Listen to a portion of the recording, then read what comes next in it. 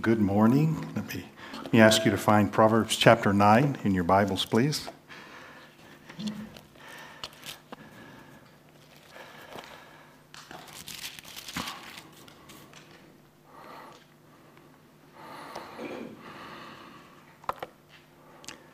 A few years ago, I don't know if you have ever been to a bazaar or not. I don't mean like the little stores around here. I mean like the serious bazaars like in Cairo and Istanbul and other places. And over the years, my travels have taken me to some of those. I'm a terrible negotiator. I'll just tell you that. But several years ago, I was with our daughter Lauren on a trip, and we went to Cairo, went to the bazaar, and of course, it was just pure madness, right? I mean, in any of those situations, you just have voices calling out to you, come by this, come my friend. Oh, really, we're friends? Yes, we're friends. You know, how many camels for your daughter? All that kind of thing. It was awesome. It was a great time, and I just decided I'm just going to not beat myself. I will put on my game face. I know how much money I can spend, and I'm just going to have fun. And we had fun. One of the things I came up with from Cairo is this little, okay, if you were going to Cairo, would you buy a plastic pyramid with skeletons inside? Probably not. Okay, that's the kind of dumb decisions we make at bazaars. And even worse, I've got 3 of them. So, but really, I bought it partly because, you know, we look at the pyramids and I think massive structure, but the reality is they're tombs and there's dead bodies inside, and all that elaborate structure was basically an attempt to just pretend that death is somehow not a part of our lives. And so there is a reminder not only of the time with my daughter, but you know, of that issue, and as well as don't do stupid things. So don't make dumb choices. But I did stay within the budget for that day, so that's part of it. But life can be like that. A lot of voices calling out to us, offering us something that it seems that we want. And we get a similar word picture in Proverbs chapter 9. As we navigate life, there are many voices calling out to us about and telling us this is the way forward, this is the way to what you want. And if we listen carefully, in most of those circumstances, it really boils down to 2 voices, the voice of wisdom and the voice of folly. And that's what we see in chapter 9 today. We've seen the contrast in several ways between wisdom and folly so far in our exploration of Proverbs. And chapter 9 just sort of brings together everything that we've looked at so far. It shows us how both wisdom and folly call out to us. They call out to us and offer us something to satisfy us. They call to us from the same place. They call to us using the same words. They call to us usually at the same time. And our lives depend on us listening to the right voice. These can be life and death choices that we face here. So let's walk through chapter 9 and see what we can learn about navigating these choices. So we look first at wisdom. In the first 3 verses, it says, wisdom has built her house. She has set up its 7 pillars. She has prepared her meat and mixed her wine. She has set her table. She has sent out her servants, and she calls from the highest point of the city. Let's stop here for a second and just notice some things about wisdom. First, just notice how hard she works, okay? She's diligent. She's industrious. Notice the range of her activity. She has built a house with 7 pillars. That is quite an accomplishment.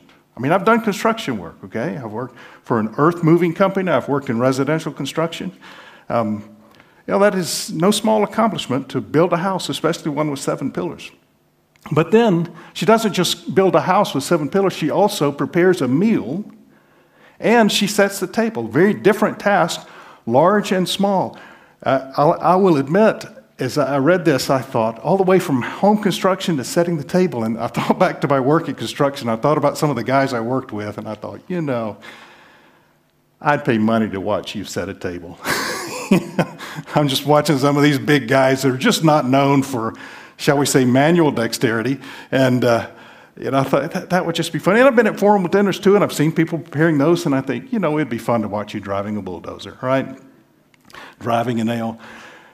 Would be lost in those. And yet wisdom is able to do all of that. That points us to just the sufficiency and the beauty and the variety of wisdom, how it serves all of life, right? So she's built her house. She set up 7 pillars. The word that's translated set up is literally to carve out, or hew, if you're familiar with that word, not Hugh Davies, but hew as a verb. It's the idea of carving something out, maybe from wood, maybe from stone. But that's the idea. She has carved out 7 pillars from stone, set these up, used that to build this house in which she offers wisdom to the world. Now, these 7 pillars might be a way of recalling all that has been said so far in the first 8 chapters about wisdom. I had really hoped to find 7 synonyms for wisdom in the first 8 chapters. I stopped counting at 11, so, nice try, but that didn't work. But the fact that there are 7 just may point to the completion and perfection of it. The idea is that wisdom is sufficient, it's beautiful, it's complete, it's perfect. But I do find it interesting that in James chapter 3, when he describes wisdom from above, he describes it in 7 ways. James 3:17, he says it is pure, peace-loving, considerate, submissive, full of mercy and good fruit, impartial and sincere. So maybe James was thinking about these 7 pillars. We don't know. But it does point to the completion, the completeness, the perfection, the beauty of wisdom, that it meets us where we are with what we need. Whatever else the pillars mean, I think they point us to the strength and the beauty of wisdom. Just imagine entering a scene where this is a house, 7 pillars, so it's large, but a beautiful table is set, a meal is prepared that is nourishing, not just for the body, but for the soul. It is just imagining the scene, imagining being invited to this, being welcomed at this table. It just creates a sense of well-being, of satisfaction, of hope, of anticipation. Because wisdom is also hospitable. Just in technical terms, a building with 7 pillars is large enough to anticipate a crowd. Okay, you don't see a phone booth with 7 pillars. Okay, this is space that anticipates people. And the meal, this is not a happy meal. This is not candy and a soft drink. This is meat and wine. This is nourishing. This is life-giving. It is the kind of food that strengthens and nourishes and satisfies. She set the table, and she sent out servants to invite as many as possible into her feast. It calls to mind a parable Jesus told about a nobleman who prepares a feast and invites. People make excuses, and we see the same thing happening here. So now we see in verses 4 to 6 her invitation. We've seen the preparation, now we see her invitation. She says, "Let all who are simple come to my house. To those who have no sense," she says, "come, eat my food and drink the wine I have mixed. Leave your simple ways and you will live. Walk in the way of insight." So her invitation is directed to the simple. Now here the summons basically goes out to anyone who feels the need for wisdom. As we have seen before, the word simple can describe people who have not yet learned wisdom. They may not have rejected it. They don't seem to be like mockers, as if they're openly resisting or rejecting, but they're at least capable of learning. However, sometimes that ignorance, that lack of wisdom is a willful thing, and they're not open to further correction. It seems to be what happens, for example, in chapter 7, it's the young man who is simple, who finds himself ensnared in the adulteress's trap. And it is his simpleness, his naivety that is his downfall. So they may or may not be openly mocking, but the heart is at best undecided. It's not a compliment to be called simple, okay? At least here, Proverbs. I did tell Phil, keep it simple this morning. That wasn't an insult, okay? Although those, 7 P's, it's like, never mind, I'm not going there. Okay, so wisdom's invitation to this house is the idea is to nourishment, to satisfaction, to life, to well-being, to shalom, if you're familiar with that Hebrew word, to everything that wisdom offers. But we also see a choice is expected of those who heed the invitation. She says, leave your simple ways and live. There is a change expected. You're not going to eat this happy meal and go on your way. This is life-changing. It is life-giving. You cannot continue on the course you are going and turn aside to the house of wisdom and get what you need. You're going to have to make a choice. Now, wisdom continues in verses 7 to 12, continues to talk and draws together really some of the major lessons that we've seen in the first 8 chapters. So she says, whoever corrects a mocker invites insults. Whoever rebukes the wicked incurs abuse. Do not rebuke mockers, or they will hate you. Rebuke the wise, and they will love you. Instruct the wise, and they will be wiser still. Teach the righteous, and they will add to their learning. The fear of the Lord is the beginning of wisdom, and knowledge of the Holy One is understanding. For through wisdom, and literally that is me, NIV sticks wisdom there to make it flow better, but that's the idea, and that's why I say this is wisdom continuing to talk. In your translation, ESV, NAS may say me instead of wisdom there. For through wisdom your days will be many, and years will be added to your life. If you are wise, wisdom will reward you. If you are a mocker, you alone will suffer. Now, if you've been here for the previous weeks, a lot of these themes should be familiar. This should call to mind, and of course, I know you hang on every word I've said, and you just recall it all, right? But it goes back to a lot of what we've covered, and this is what I said as we began this series. The first 9 chapters are fairly straightforward, describing wisdom in different ways, its benefits for our lives, calling us to renounce ourselves, follow wisdom, to fear the Lord. Starting with chapter 10, the arrangement gets seemingly random, but it's more topical than it is longer discourses, so that'll be a fun thing to look at. So let's just draw out some of the lessons that wisdom gives us here in these verses that look back to the first 8 chapters. First, there are different attitudes toward wisdom. There is ambivalence or mixed feelings. Some are halting between 2 opinions, some are struggling, some are confused. There is acceptance of wisdom, and there is rejection or mocking. There aren't many other options. Despite the beauty and the goodness and the desirability and the promises of wisdom, there are some who will reject it, and they will live by their own wisdom, also known as folly. A second thing is that one of the essential marks of a wise person is not how much they know, but it is their attitude toward correction or rebuke or adversity. The wise and the humble person receives it, embraces it, accepts it. The arrogant, the mocker, the wicked, the proud do not. They resist it, they deny it. I think to a pastor that was when I was pastor in the U.S., another preacher in those days, just a rising star, very popular preacher, very well known, at least in that region, and everybody wanted him to come preach. And it came to light that he'd had a moral failure, he'd committed adultery, he was married, had a relationship with another woman. And his response was, God has forgiven me, I've forgiven myself, I'm moving on. And he started a new church within 2 weeks, and that there was no sense of accountability there, other than it was almost a flippant attitude toward the betrayal of his marriage vows. And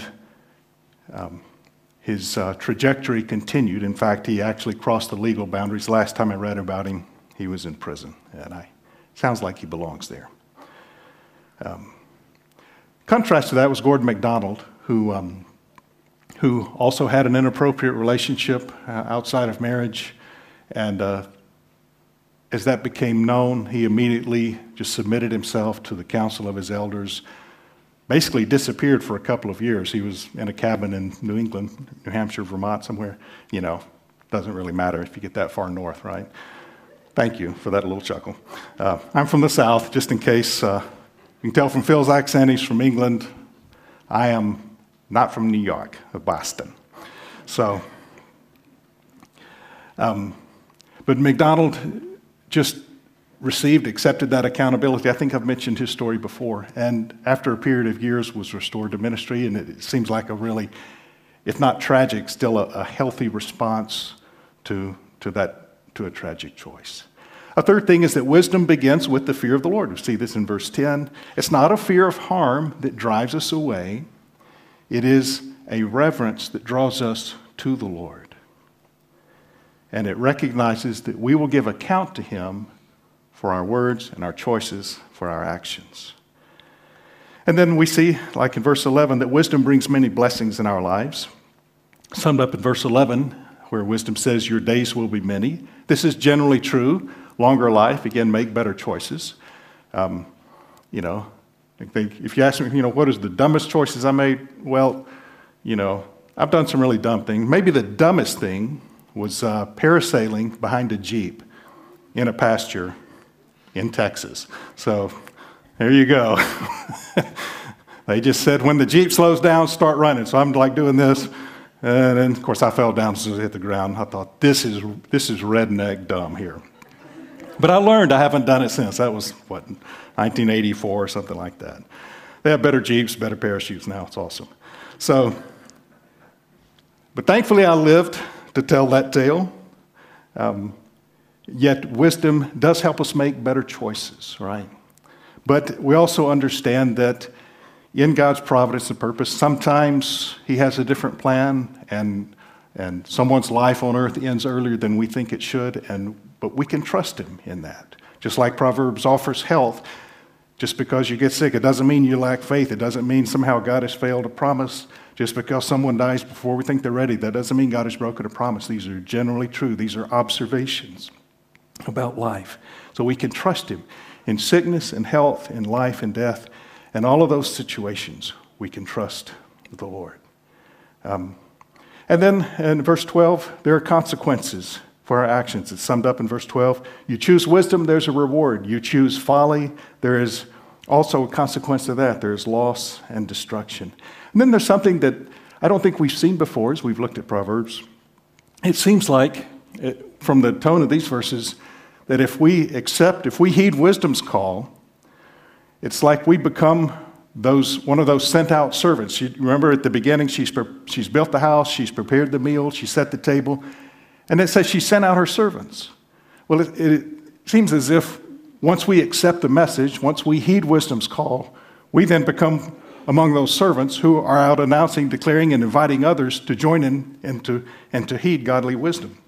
And so we can expect the same kind of response. We can expect acceptance from those who are open. We can expect rejection from mockers. It is maybe similar, maybe that's what was in mind in Proverbs 11:30. The fruit of the righteous is a tree of life, and he who is wise wins souls. The idea is we are declaring and announcing wisdom, and we can expect a mixed response. Wisdom itself gets a mixed response, right? Well, starting in verse 13, we have the description of folly. Folly personified. These are, as we've seen before, two personifications, not real figures, not real people, but personifications. And the contrast with wisdom could hardly be greater. Verse 13, folly is an unruly woman. She's simple and knows nothing.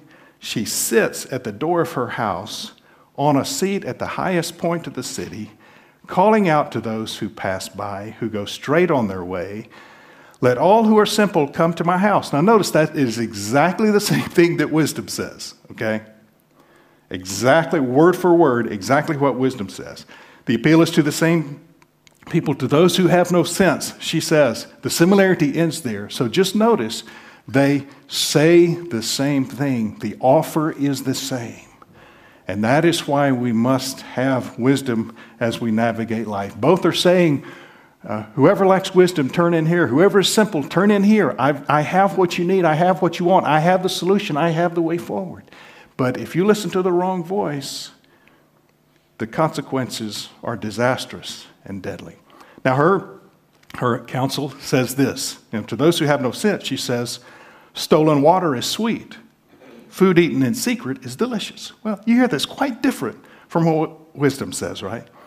But we have the comment at the end, little do they know, the dead are there.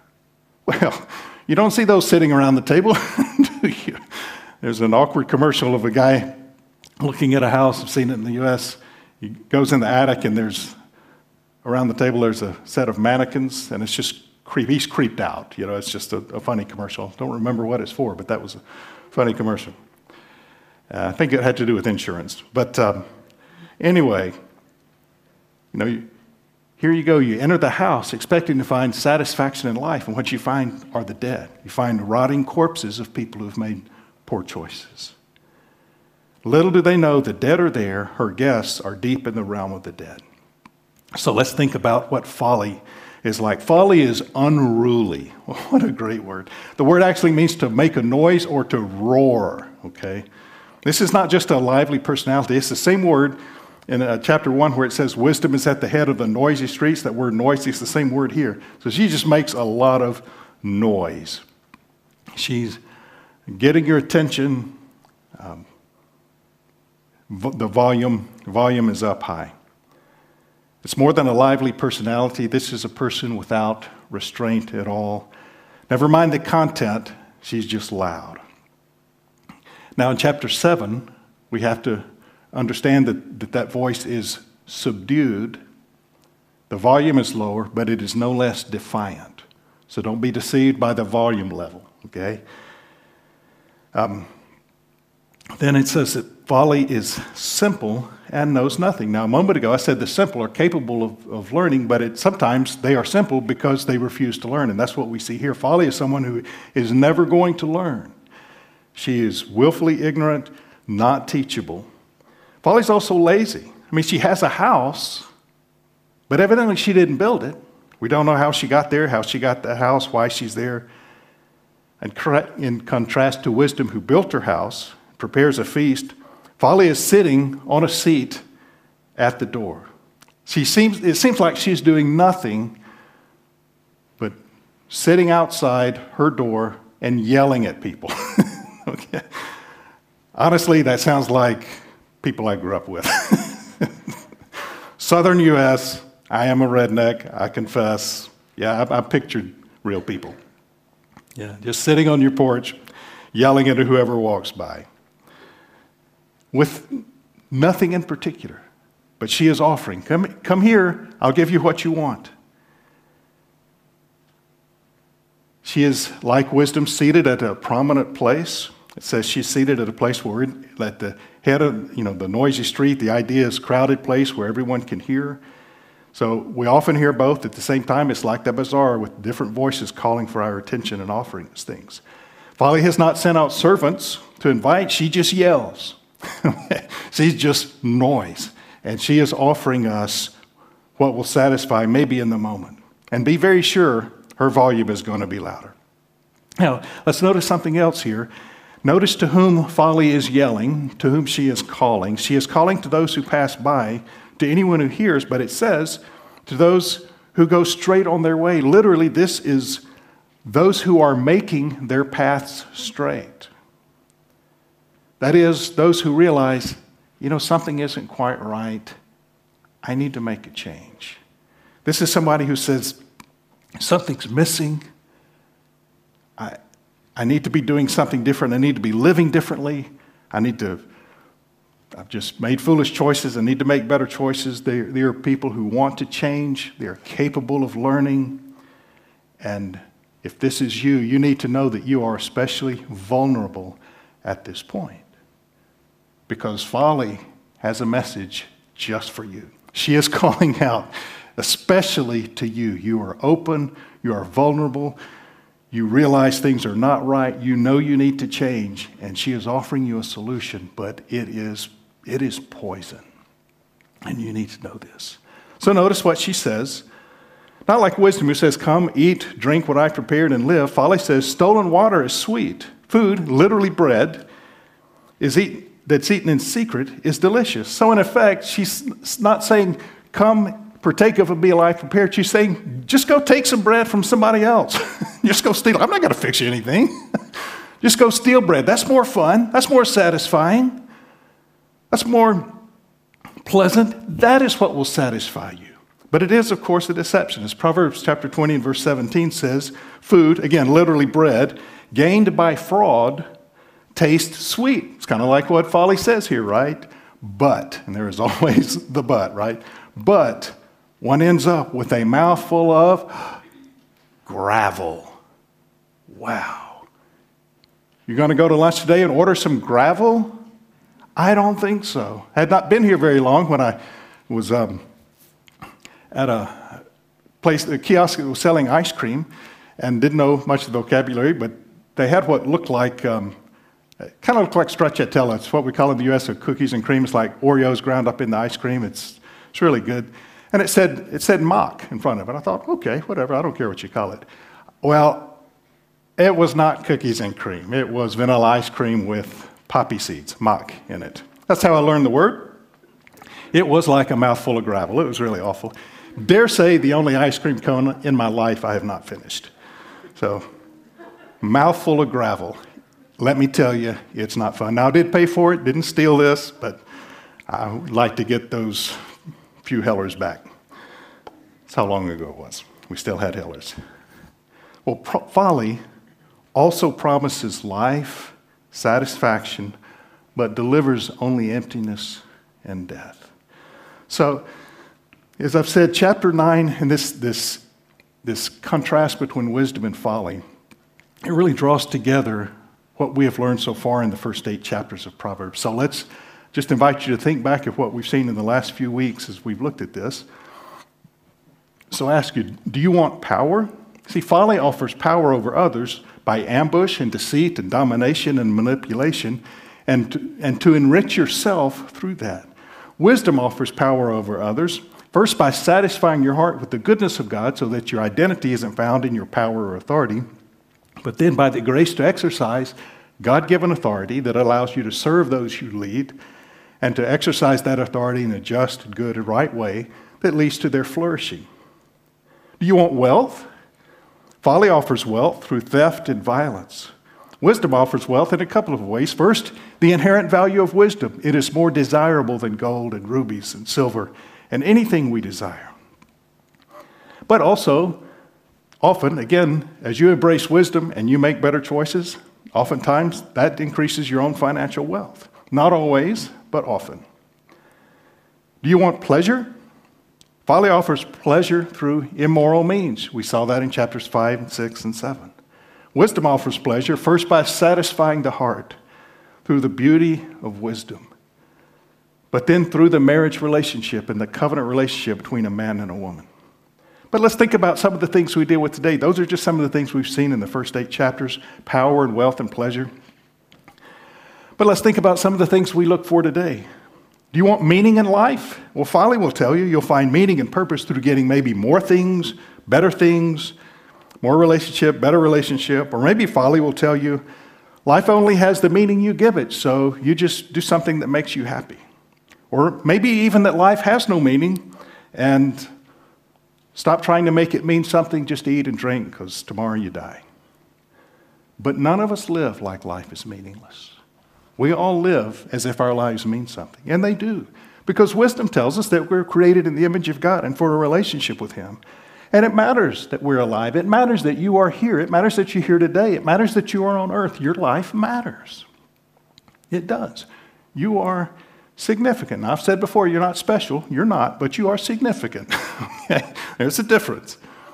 Your life does have meaning and purpose. You don't give your life meaning and purpose. You discover meaning and purpose of life because God created your life, and He has a purpose for you, and He's the one who gives meaning for your life. And all of this is wrapped up in knowing Him personally. As the Westminster Confession of Faith says, what is the chief end, the chief goal of man? It is to glorify God and enjoy Him forever. Isn't that beautiful? That's great. That's a great life purpose. You need a life purpose statement. That one's hard to improve on. Do you want fulfillment? Well, folly will tell you the way to fulfillment is to believe in yourself, to listen to your heart, listen to your feelings. That's who you really are. This is what I feel today. This is the way it is. What I feel is what is true. Well, wisdom tells you to stop listening to your heart and to your feelings. Wisdom tells you to speak to your heart. Wisdom tells you that your heart can deceive you. Wisdom tells you to guard your heart, to watch what goes in and watch what comes out. And the paradox is, if you look for fulfillment, you will come up empty. But if you will renounce yourself and follow Jesus, you'll find fulfillment soon enough. Would you like to not fear death? Well, folly will tell you the way to not fear death is to keep yourself so busy and distracted and numb that you don't have to think about it. Then it'll be somebody else's problem. Well, it will be your problem, I assure you, because death is not the end. And following death, we have an appointment with Jesus. And we must give account for our lives to Him. So how do we not fear that moment? Wisdom tells us first why there is death. And it tells us that death has been conquered. And that we can face death and the judgment that follows when we put our hope in Jesus, because he has risen from the dead. He has conquered death. Oh, all right. You want to be authentic? Folly tells you that if you have this job, this relationship, this thing, whatever it is, you will have arrived. You are the real and good you. But all of these things can be lost. And then you're full of angst because you've lost the things that your identity was wrapped up in. Wisdom says you find your identity in relation to Christ. No one can take that from you. And this is where we really flourish. You want justice? Well, folly calls for justice but has no basis for human rights, no basis for doing good because good is good, and can only define justice in terms really of the loudest voice. Wisdom tells us because we're made in the image of God, we have obligations toward one another in the way we treat other image bearers. So yes, there is a reason to have justice. We have a sense of right and wrong because we are created in the image of God. We have a conscience, and though marred by sin, it is functioning. It directs us to the highest good we know. And in the gospel, God has provided a way for us to be set free from our own injustice. And a way for you, if you are a victim of injustice by others, a way for you to not be identified as just a victim. I know there are victims, and I'm not taking anything away from that. But you have to find a way to identify that you are more than what others have done to you. That you can find an identity in Christ that lets you deal with the harm that was done to you by others. It's not your fault. And be at a place of peace and emotional and spiritual health. Do you want peace? Well, folly tells us we'll have peace when we get rid of, fill in the blank, right? Get rid of the party in power. See how that works here in this country in a few days, right? If we can just get rid of those liberals, if we can just get rid of those conservatives, if we can get rid of the refugees, the Muslims, the Christians, those other Christians, the Calvinists, the Arminians, whatever we're not, let's get rid of the others. Then we'll have peace. That, you know that's folly, right? As if we know what it takes. Because the first thing we have to do is admit we don't have it together. Wisdom tells us there is peace. First, there's peace with God as we're reconciled to Him. That gives us a larger perspective to enter those conversations with others with whom we disagree as peacemakers. How about unity? You want unity? Folly tells us we need to all agree, and we need to get rid of all those intolerant people who disagree with us. Thank you for catching that.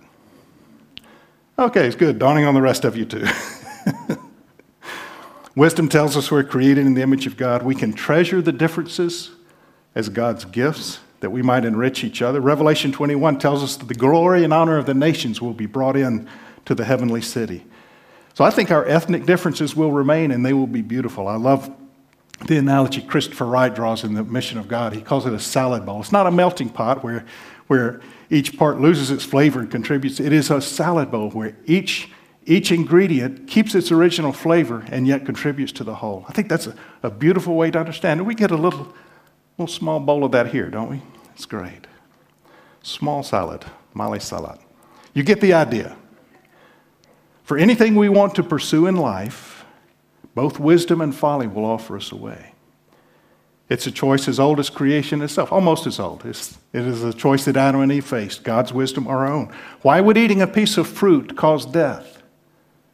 God called for trust. Wisdom calls for trust. Jesus calls for your trust today. How do we learn to recognize which voice has our attention? Sometimes it's difficult. It's further complicated by the fact that our hearts are often divided. Sometimes we want the wrong things. So as we saw in verse 10, wisdom begins not with information, but with an attitude of the heart, the fear of the Lord. Again, not a fear of harm that drives us away, but a reverence that draws us to Him, that recognizes we must give account for our actions. So we must humble ourselves before the Lord. It means you can never forget that you can talk yourself into anything. You can rationalize anything. You can be deceived by your own heart. We've also seen how wisdom and folly how different they are once we look beyond the initial message. So as you're presented with a choice, you have to ask, does this align more with wisdom or more with folly? You think about what we've seen today. Or verse 12, the outcome of the path of folly reminds us that our choices have consequences. So try to consider the consequences. You can't always see specifics, but perhaps in general. It's good to ask, am I choosing a legitimate goal, but by ungodly means? That is, am I think, okay, here's the right choice, but it's the wrong way. By taking this route, I'm going to violate conscience. I'm going to lose integrity. It might involve theft or abuse or manipulation, deceit, things like that. Ask yourself, will this choice cost me my integrity? Will it cost me a clear conscience? Will it hinder my walk with Christ? Those are just a few questions you might find helpful to ask yourself. And you may be here asking the question, why listen to wisdom anyway? Who does wisdom think she is? Well, first, don't worry, I'm glad I asked. I'll tell you. Because you are created in the image of God, there is a part of you that resonates with this, that knows this is good and right, and it is what will lead to flourishing. Second, there is someone who embodies wisdom more than any other person. I speak, of course, of Jesus, in whom are hidden, as Colossians says, all the treasures of wisdom and knowledge. And he has paid a price for your folly and for mine. And he has risen from the dead, not just for himself, but for anyone who will put their hope in him. He has conquered death. So would you rather me listen to you than to wisdom? Well, you rise from the dead, and maybe I will listen. Jesus Christ has risen from the dead. He has conquered death. He says, all authority in heaven and on earth has been given to me. So yes, he has the authority to expect things of you. He has the authority to exercise over your life. He has authority not just over your soul in heaven someday, but now. He has authority. He is Lord of your bank account. He is Lord of your relationships. He is Lord of your life and its meaning and its purpose. He is Lord of your speech and what you say. He is Lord of your sexual desires and preferences. He is Lord. And if he is in the grave, then you don't need to listen to him any more than you need to listen to anyone else. But he is alive. And he has the authority, he has the right to expect, to demand, to call. He is worthy of your faith, hope, and love. And you may be here today and think, yeah, I want that. I want that wisdom. I want to know Christ. I want to know what that means. And yet I am not there. Let me just urge you to go to him. Confess your lack of love. Confess your unbelief. He's not looking for something in you that is not there. He will put it there. And the way it will come is you spend time reflecting on his compassion and his mercy as displayed in his death, because he suffered unimaginably to pay a price for us. So reflect on his love as shown in his death. Reflect on his power as seen in his resurrection. For he has risen. He has conquered death. He has conquered the unseen powers. And he will return. Put your hope in him. Reflect on his love. Reflect on his power. Reflect on his mercy and grace. And put your hope in him today. Let's pray. Father, thank you for the hope we have in Christ. Thank you for wisdom. Thank you for all that you are to us. We desire to glorify you, enjoy you forever. We look forward to the time when our hearts are not divided. We look forward to the time when indeed the desire and the honor and glory of the nations will be brought to you. You deserve it all. Lord, for those struggling to give over to you control of certain areas of their lives, I pray that you in your goodness and power and authority and majesty and beauty and worth will just come to them in a glorious and good way. Help us, please, to follow day by day, to heed the voice of wisdom. Grant us discerning hearts and ears and minds. Help us to desire the right things. May it be so for your sake, your glory. Amen.